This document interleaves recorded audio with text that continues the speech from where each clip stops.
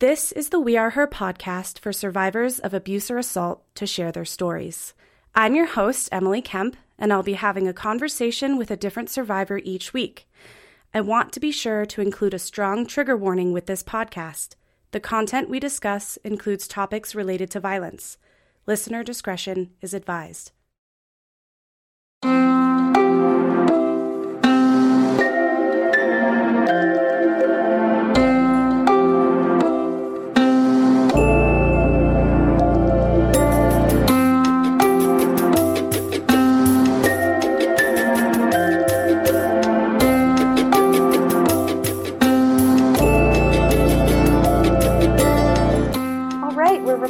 So I'm going to say hello and welcome to the We Are Her podcast. And who are you? Who do we have on the show? Hey, I'm Kayla.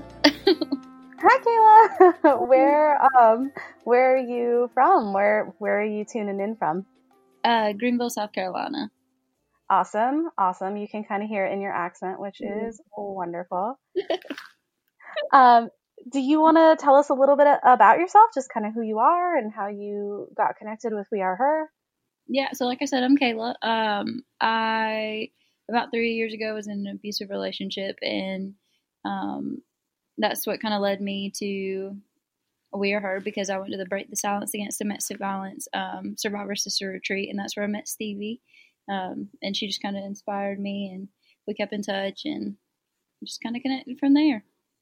Awesome. Well, I'm really grateful to have you on the podcast, and in We Are Her fashion, I'll just kind of keep things really open and sort of just ask you, like, why are you on the podcast? What do you want to share? And you can start sharing wherever it makes the most sense for you, or however, whatever makes you comfortable. I guess just looking back, like, I never really heard anything about domestic violence or teen dating violence before I went through it or when I went through it. And so now I just want to use my voice as much as possible and get my story out there just to help others know that they can, survive through it and rise above it, really. Yeah, I think that's probably a pretty common experience. I certainly never got any kind of like formal education around these issues at all. And I think the more that we are educated, the better equipped we are at preventing these things from happening in the first place. Absolutely. So, do you mind kind of sharing a little bit more about your story with us? You can, again, kind of like, you can start from the beginning, middle, end, anywhere that makes the most sense for you. Yeah, so when I was 17, I had never really been in a serious relationship. And then I had gotten in my first one like a month before I turned 18. And like I've always said, like it just seemed like the perfect little relationship at the beginning. He was older, and I don't know, I just kind of fell head over heels, and it was perfect. And then, just slowly started going down from there, from the beginning, really. But I was very naive to it, and I thought I loved him, and I thought he loved me. But long story short, I ended up dealing with a lot of stuff, and when I finally got out, I made it about a month and a half, and then we met up, and that's just kind of where the tragedy that inspired me to start speaking about my story came along, I guess, if you want to say. Yeah, and so this kind of incident that you're talking about, that you're referencing, that happened after you had already broken up and left the relationship? Yeah, so a lot of stuff happened, and by this point, I didn't want to see him, and like we had a no trespassing order on our house from him, and had filed for a restraining order, but ended up dropping it because I didn't want to have to face him in court. I just wanted to move on from it, and I ended up texting him, asking him if he wanted any of his stuff, and I was just going to leave it somewhere for him. And then, long story short, we ended up meeting up, and that's when the last attack happened. And the last attack, do you feel comfortable telling us like what happened? Yeah, absolutely. So we met up a couple times, and then finally he kind of took it like we were going to get back together, and that's not what I was there for. He had told me he was going into the Navy in a couple of weeks, and so I finally gave him the chance to, I like to say, right his wrongs, but for us to just make amends and like if something was to happen, then I know we didn't end on bad terms. But like I said, he thought we were there to get back together. And when I pulled up, I had met him at in a parking lot, and I had the cold chills going down my spine. And now, as I see him, as it was God told me to turn around, but I pulled in and got out of the car and got into his car, and he had flowers and cards, and it said stuff about getting back together. And basically, he flipped like a light switch. So I didn't even acknowledge it. And about 5 minutes later, I would say, or 2 minutes later, I don't know. But he said, "You don't have anything else to say." And I said, "That's not why I was there." And so I got out of the car because he told me to get out. And so I did, and I got in my car. And I don't know, it happened so fast. I just remember looking down and I was panicking because I could hear the anger in his tone. And next thing I knew, I was looking down at my leg, shaking up uncontrollably, and looked up, and he was outside of his car picking everything up. And next thing I knew, he was in my driver's side door, leaning over me, putting all the stuff in the passenger seat. And then he leaned in for a kiss, and I backed up. And then that's when I thought he was just going to try to get me, like force me to kiss him, but he ended up latching onto me and biting 85% of my lower lip off. So yeah, Wow. That's basically the gist of it. Yeah, no, that's incredibly traumatic, and obviously something that you were expecting, not expecting. I mean, I know you said your gut instinct was sort of telling you to turn around, but can you tell me more about, like, did that come as a total surprise? I just can imagine that was pretty shocking. So he had been definitely aggressive before. There was a time that he had basically broken my nose and gave me a busted lip and black eyes over and over again. But the thing is like he would never hit me like just with a fist or anything. He would use like other things, or like slam me up against a door, or slam a door in my face or something like that. And so technically to me, I never saw him as physically abusive. So no, I guess I didn't see that coming. And that's just so inhumane that I don't think anybody would really, except for me now, because of course after going through it, that's always in the back of your head. But sure, it's kind of hindsight 2020, what you know now and what you didn't know then. But I do think that you're hitting on something really important around these ideas that we have about, like, what is abuse. And there are these stereotypes that physical abuse is like getting punched, Absolutely. And it's interesting because I've done some educating with teens around this issue, and sometimes I'll pose hypotheticals like, what if one partner spits on the other partner's face? Do you think that's physical abuse or not? And they're like, no. And I'm like, okay, let's talk about that. Let's break that down. But, that's a conversation that we're not really having a lot with teens, with adults, with anyone really. Absolutely. I definitely believe that I didn't really ever think about physical abuse or whatever, but like going through it, he would always say, I don't abuse you. Like, and that was the most I ever thought about it. And I'm like, okay, you're right. You don't abuse me just because, you don't lay a hand on me. You don't abuse me, or physically like a fist. Right. So yeah, that's definitely so true. Right. And obviously he wasn't going to be admitting to that behavior. So if he's telling you that he's not doing it and you trust this person and love this person, it's easy for that voice to kind of get inside your head. Do you mind me asking how much older he was than you? Yeah. So when we first started dating, I was 17 and he was 21. Which doesn't sound like a lot, but 17 and 21 developmentally, or at least like stage of life stuff, like one is probably still in high school and the other one can legally drink. Yeah, it was the summer before my senior year, and he was able to do whatever he wanted at that point. So it was definitely different. Right. Yeah. Like you were still, probably living at your parents', I would assume. And yes, ma'am. Yeah.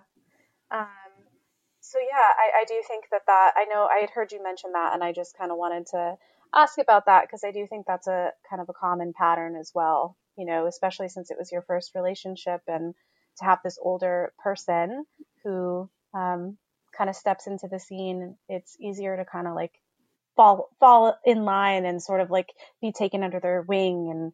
And I think that age difference is an important piece to highlight.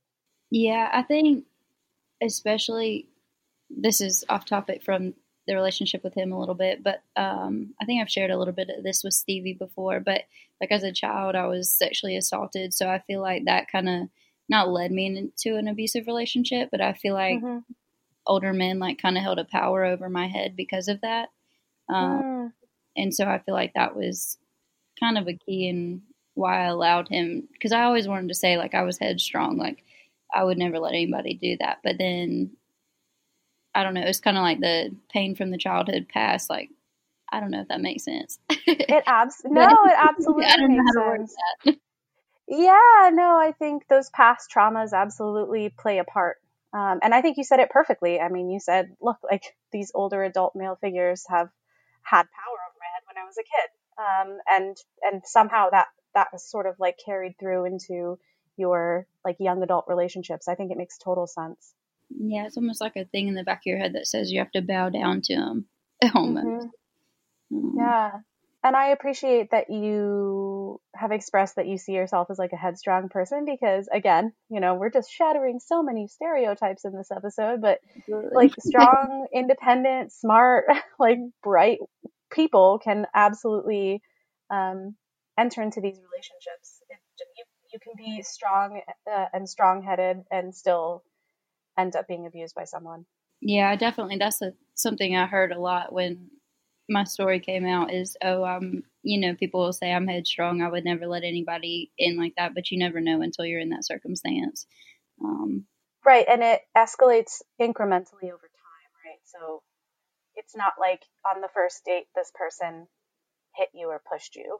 There absolutely. was probably a lot of lead up to it escalating to that point. Um, and so it sneaks in. It does. It definitely does. I also kind of wanted to ask you a little bit more about like your family and their role in all of this. What was it like? So you were so young. Were you and you were living with them? Did they notice or try to say anything or not? Or Yeah, so it was always just me and my mom.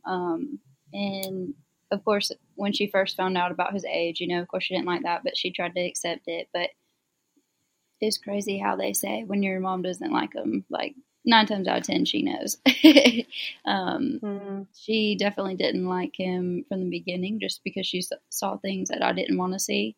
She would try to tell me, and at one point it just felt like my arms were being torn off between the two of them just because I wanted to please both of them and I wanted to have both of mm, them, but I knew that wasn't going to be able to happen if I stayed with him, just because he tore me literally away from everything. So it was definitely hard. And like when I got attacked, my mom was on her first vacation without me, and so I don't know, it was just kind of like a heartbreaking situation just because she had to get that phone call that no parent ever wants to receive. right, and to be so far away. Yeah, absolutely. Um, what kind of happened with your relationship with your mom after things ended with the person who abused you? I would definitely say we got closer. We definitely realized that we'll never let anything like that come between us again. And I don't know, it opened both of our eyes to so many things that we didn't know before. Yeah, I that just is really moving. I'm really happy to hear that. I know for some survivors, like the damage that's been done is irreparable, and not damage necessarily that they did, but that their abuser did, right? Because they're really good at wedging themselves in between the survivor and their friends and family as a isolation tactic. So I was just curious about that, and I'm really Yeah, I know. Like, I know my mom would never. I mean, my mom's been my best friend my entire childhood, my entire adulthood, and I know she would never leave my side. But it was almost at that point where I feel like she was about to give up, just because there was no winning for anybody. Um, he was really close to getting what he wanted, and I'm just glad it ended where it did. So I know we're kind of skipping around a little bit, but I want to flash forward and kind of go back to this big piece of your story, this like really horrific attack that you experienced, and I want to talk a little bit more about like what happened after that. What was your healing process like? It was really hard because being a girl in general is hard, and being an 18-year-old girl, well, I feel like at any age, it's so easy to sit there and compare yourself to the next girl. And after that, having a scar wrapped around my face and having barely any of a bottom lip, like, it was really hard. I basically wanted to shut myself out from the world. I'll never forget sitting there outside of my car, because after it happened, he tore me out of the car and actually spit it on me. And so I just remember picking it up, thinking like, "Oh my God, there's no way out of this." I just, I hate even saying this. Like in that very moment, I just remember thinking like suicide was the only way out of that. And thank the Lord that I had the support I did, because they pulled me out of such a dark space. I don't know. It was definitely hard to get over, but I just had to realize that, everything happens for a reason. And I feel like all the support and sharing my story, like, I've found that reason. Like, I don't know. I just have to use it to save the next person. Yeah.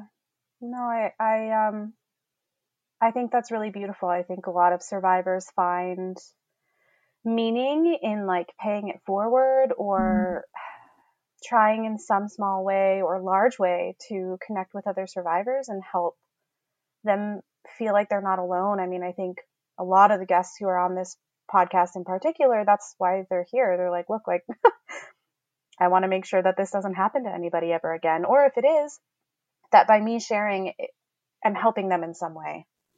Absolutely. Yeah. I kind of want to dive a little bit deeper into your healing journey, because you were just speaking about such a dark place that you were in, which is totally understandable after what you went through. And I kind of want to, just unpack that a little bit. Like, what was healing like for you? What did that look like? It was definitely not a straight line. It was up and down, and of course, still to this day it is. But it took a lot of work, and I feel like I had to do a lot of digging to find love deeper down for myself than what a typical 18-year-old girl would be focusing on is her outside appearance. Like, I really had to just realize that I need to work on myself and who I wanted to be and who I wanted to use this to help me build to be. I definitely I don't know. I found a lot of healing through writing. I am actually writing a book now, and I feel like that's helping me as well. But just connecting with people that, can share similar stories, or just sharing it in general, honestly, was the main key in my healing process, which sounds crazy. No, it doesn't. I think that as survivors, we're told to like shut up and be quiet and keep it to yourself and don't make anyone feel uncomfortable. I mean, most people's abusers that I know, like, also heard that message from their abuser. And so to be able to share your story is a way, it's like an act of reclaiming your story. It's like you're taking it back, you're making it your own on your terms. You get to share it how you want, when you want. And that's like kind of innately empowering. I agree. I also kind of wanted to ask, like, and please, if this is uncomfortable, don't feel like you have to answer, but what happened to the person that abused you? Did he just kind of fade away into the West, or was there, any kind of legal battle after that, or? Yeah, so he ended up showing back up at my house about 45 minutes after it happened, and he was arrested on the spot, and then I think it was 9 or 10 days that he was held in jail, or held in the holding, and then he was released on bond. And it was I think it was the same weekend the following year that he ended up pleading guilty and was sentenced to 12 years. Wow. Yeah, so thankfully he was held responsible. Right, and out of the picture. I mean, actually locked up. So did that provide a sense of safety, or was it just kind of like, well? Yeah, like the year he was out was really hard because he was on an ankle monitor, but it still seemed like he was doing whatever he wanted. And, like I would get calls in the middle of the night from the GPS monitor company saying like, "Hey, we can't get in touch with the signal or whatever it is that they do, but they couldn't get a signal from them. But they don't have a reason to believe I was in danger. And to have a great night." And then they'd hang up, and I'd get nice. Yeah, they wouldn't follow up on it or anything, but it seemed like it was always something. So it was very stressful. And of course, he lived not far from me at all, so it was terrifying to even leave the house. But needless to say, I'm just glad. It was a relief to hear he got 12 years. Right. Yeah, absolutely. Justice served, which I think a lot of survivors don't necessarily get that peace of mind because abusers are really good at abusing in a way that is like right under the legal radar. Mm-hmm. And I'm sure your abuser did a lot of that stuff too, but with the person who abused you, like he crossed a line that you can't take back, which ended in jail time. So, so we're going to keep jumping around and flash forward a little more. How are you now, today? I'm doing great. I'm probably in the best place that I've been so far. Like I said, there's still ups and downs, but I'm just happy to be here and be able to be on the podcast and be sharing my story as much as possible. Yeah. And when you talk about like the up and down, when things are down for you, are there specific things that you do that kind of help you restore that balance again? Yeah, I just try to take time to myself and just do things that make me the happiest and put myself around the people that make me the happiest. And like I said previously, I just sit there and write. Like if I'm feeling really down, I'll sit there and write how I'm feeling about it.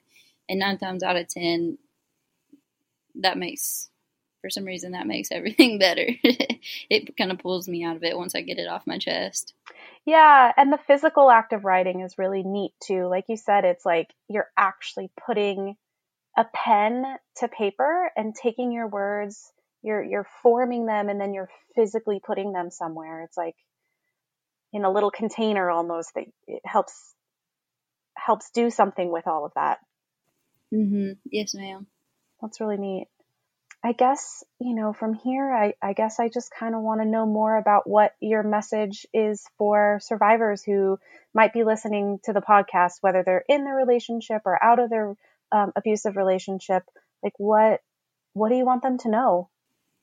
So kind of the slogan that I kind of wrapped around my head through this whole thing was, she fought her battles the best she could, and she wore her scars as wings. And whether they're physical or just internal, like, wear them as your wings, let them guide you and bring you further. Like, just, there's light at the end of the tunnel. You don't have to stay in that deep spot. Like, I don't know. There's just so much beautiful in the world. Like, you're going to make it through this, and just keep striving for a better day. Yeah. I think that's so beautiful and so really relevant up to your experience, obviously. I mean, this idea of scars, whether they're internal or external, that's a piece of the healing that all survivors kind of have to work with. Yeah, I feel like so many people say, well, I don't have physical scars like you, but honestly, the ones inside hurt worse than the ones on the outside. And that's why I just want to say wear them as your wings, because no matter where they are, what they are beautiful. And I know I keep saying it, but that's what's going to create you into the person that you're going to be and help you be the best you. Yeah, I'm hearing in your words too this like act of like redefining what your scar meant for you, because it's such a physical reminder. And sometimes those emotional scars, we can do things to ignore them, we can do things to tuck them away or numb them out. But a physical scar is something that is there, and I'm hearing that you kind of had to like take it and kind of redefine it for you, this idea of making them wings. I did, because at first I felt like it was really hard going out. I remember posting a picture of my face just because I didn't want, like, going out the first time, like, I didn't want to see somebody I knew and, like, their jaw drop or because I knew that was going to be the first thing that people see whenever they look at me now. And I remember like thinking, like, I remember going to the mall one time and everybody was looking at me like I was the monster, and like they just had no clue the story behind it and who the real, I'm not going to say the real monster, but the real monster. I mean, the person responsible. Yeah. Like, you didn't do that. Yeah. And so, but here I was feeling like a monster. And then I was online one day and I came across that, and it gave me a whole new perspective and outlook on what I can do with those scars. Like, at this point, I want them to be a conversation starter, because one conversation could change that person's life, and help them not end up, where I did. So that's definitely true. That's really amazing. And it just speaks to like your resiliency and strength, which I have to say, like, almost every survivor that I've ever talked to who's been through such shit, like hell and back, right? Like, there's this beautiful sort of like yin and yang where it's like, no, I don't think any survivor is glad that they went through what they went through, but they did, and have somehow like come out on the other side still resilient and still empathetic and kind and hopeful. And there's something just profoundly beautiful about that. And I'm like hearing that as a theme in your story a lot. Well, I guess, this is a little bit of a shorter episode so far, which is totally okay. But I just want to keep making sure that I'm opening up enough space for you to share anything else that it is that you want to put out there to the world. One thing, I don't know how many teenage girls listen to this, but I'm sure that's a good majority of them. And one thing it made me really realize is that when I was in high school going through it, like, I went to school with my nose busted up, my face busted up, and not a single person just said, "Hey, are you okay?" And I guess my biggest message is just ask that person, "Hey, are you okay? How can I help?" And they may not give you an answer, they may not tell you or allow you to help them, but they at least know you're a safe person, or you may be a stepping stone into that process of them knowing that they're not alone. I don't know, that question, "Are you okay?" or "How can I help?" To me, those questions are huge, because that could have changed my life looking back. Yeah, nobody can make anybody do anything. I mean, and I think that's like, you definitely touched on that, where it's like, well, they may or may not take you up on that offer for help. But in a moment of desperation, if they're, going through the list of people in their minds who's safe, like who's someone I can talk to, it's more often going to be someone who's reached out and been that supportive, unconditionally loving person. Absolutely. So when you were going through all of your relationship, was there anybody at all that you kind of reached out to, or did you sort of not talk to anybody about it until like the last attack, when stuff, got super, super violent? So this is going to sound odd, but I talked to his stepmom about it. I just remember nights, because he was the type of person that couldn't just have one beer. Like, he'd have to black out if he was going to drink. And so I just remember all the nights that he was blacked out, asleep. And I would stay down there and talk to his stepmom. And I probably shouldn't say this, but she would always tell me to get out before I ended up like she did. And I never knew what that meant. And like, I wouldn't go into full detail about things with her, but I would definitely express like some emotion to her about what was going on. And I don't know, I don't know. But, I mean, she was probably more aware than you may have even realized, Yeah, absolutely. Especially with giving you messages like that. And I think it kind of speaks to this bigger picture too, of how a lot of abuse is cyclical and it like runs in families. Mm-hmm. Oh yeah. Most people aren't born as abusers, they generally learn it from somewhere. Yeah, I think that's been a really hard thing to deal with, is the parents, not necessarily so much the dad, but one of the family members has constantly, been blasting my name on social media. And so it's like a constant battle that's, I'm not even trying to fight. Like, I don't, it's not about bashing that person. It's just, at this point, it's about making people aware of what's going on. And my name's constantly being bashed. So it's like I don't know, it's just a hard situation just because people enable the abusers like crazy, and yeah, it's hard to keep doing the right thing, but at the end of the day, it's worth it. Yeah, I mean, that's a really, that's a hard reality. I think you and a lot of survivors probably are in the same boat where it's like, what, you try to speak out and speak your truth and people try to silence you. Yeah. And I appreciate what you said about like, look, like I'm not trying to bash this person, right? But like it happened. It's also your story to tell. Mm-hmm. And you're allowed to, if you want to, in whatever way you want to. So kudos to you, because that takes a lot of strength to constantly have to like fight through other people trying to tell you to shut up. Definitely. Yeah. Well, again, I just want to, if there's any other kind of like wrap up thoughts, or I know sometimes it can be really hard. Like you put a list in your mind of all the things you want to say, and then it comes time and it's like, gosh, what did I want to say? Or I've had people say like, oh my God, I was jumping all over the place. Like it wasn't in a timeline. It didn't make sense. And like, I don't think any of that really matters because it's coming from you and it's your truth. And so I just, I just want to keep opening up those spaces. Like, is there anything else that like any burning desire that you're like, oh gosh, I just really want to share this piece?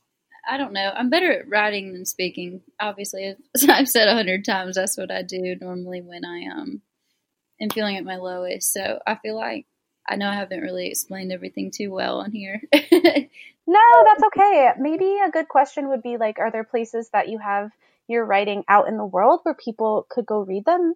Yeah. I was going to say I'm actually in the process writing a book. I don't know if you've heard of Alyssa Devine, but she wrote a book of 21 survivors that shared bits and pieces of their story about how they turned their pain to power. And she's helping me write a book. So that'll be out in hopefully October if this whole pandemic would end. Oh, God, I know, right? But it's going to be talking more about the sexual assault as a child and then leading into the abusive relationship and overcoming. And like I said, better at writing than speaking on it. Does it have a title? Yeah, right it's now? Going to be called Rise Above. Rise Above, okay. Yeah, that's something I just kind of adapted to when I was trying to go through all the healing process, and I just figured I had to do something, and the only thing that kept popping in my mind was to rise above it. And so I always say rise above, stay kind, stay strong. So yeah, that's just kind of the little that's definitely going to be the title of it. Oh, I love that. Everybody go check out Kayla Hayes' book, Rise Above, in October. Hopefully, fingers crossed. And seriously, when it comes out, let us know. And we would love to put that out as a resource on our We Are Her website and our social media and stuff. So, I mean, that is just so cool. Oh, thank you. It's going to be kind of like, I'm thinking at the end, it's going to be kind of like a guidebook for people going through it or thinking they may be going through it.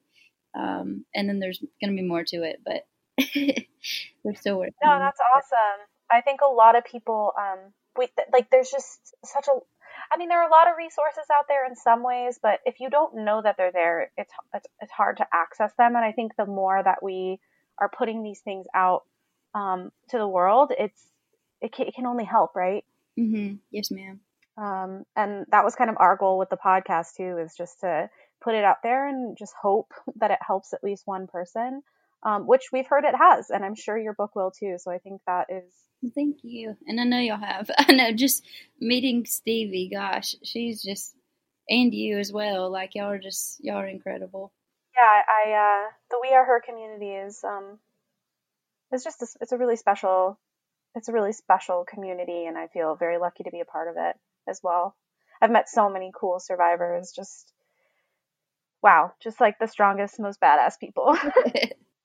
Well, on that note, I think we'll wrap up. But again, like, thank you so much for sharing your story and with, sharing in such a generous way. And I know you think you're not a good speaker, but you're amazing. And your story is really important. So I'm glad and very honored that we get to have it on the podcast, for sure. Well, thank you. And thank you again for having me.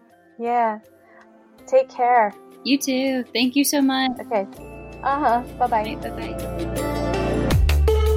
We hope you enjoyed the podcast. Be sure to subscribe and don't forget to check out our online community at weareher.net.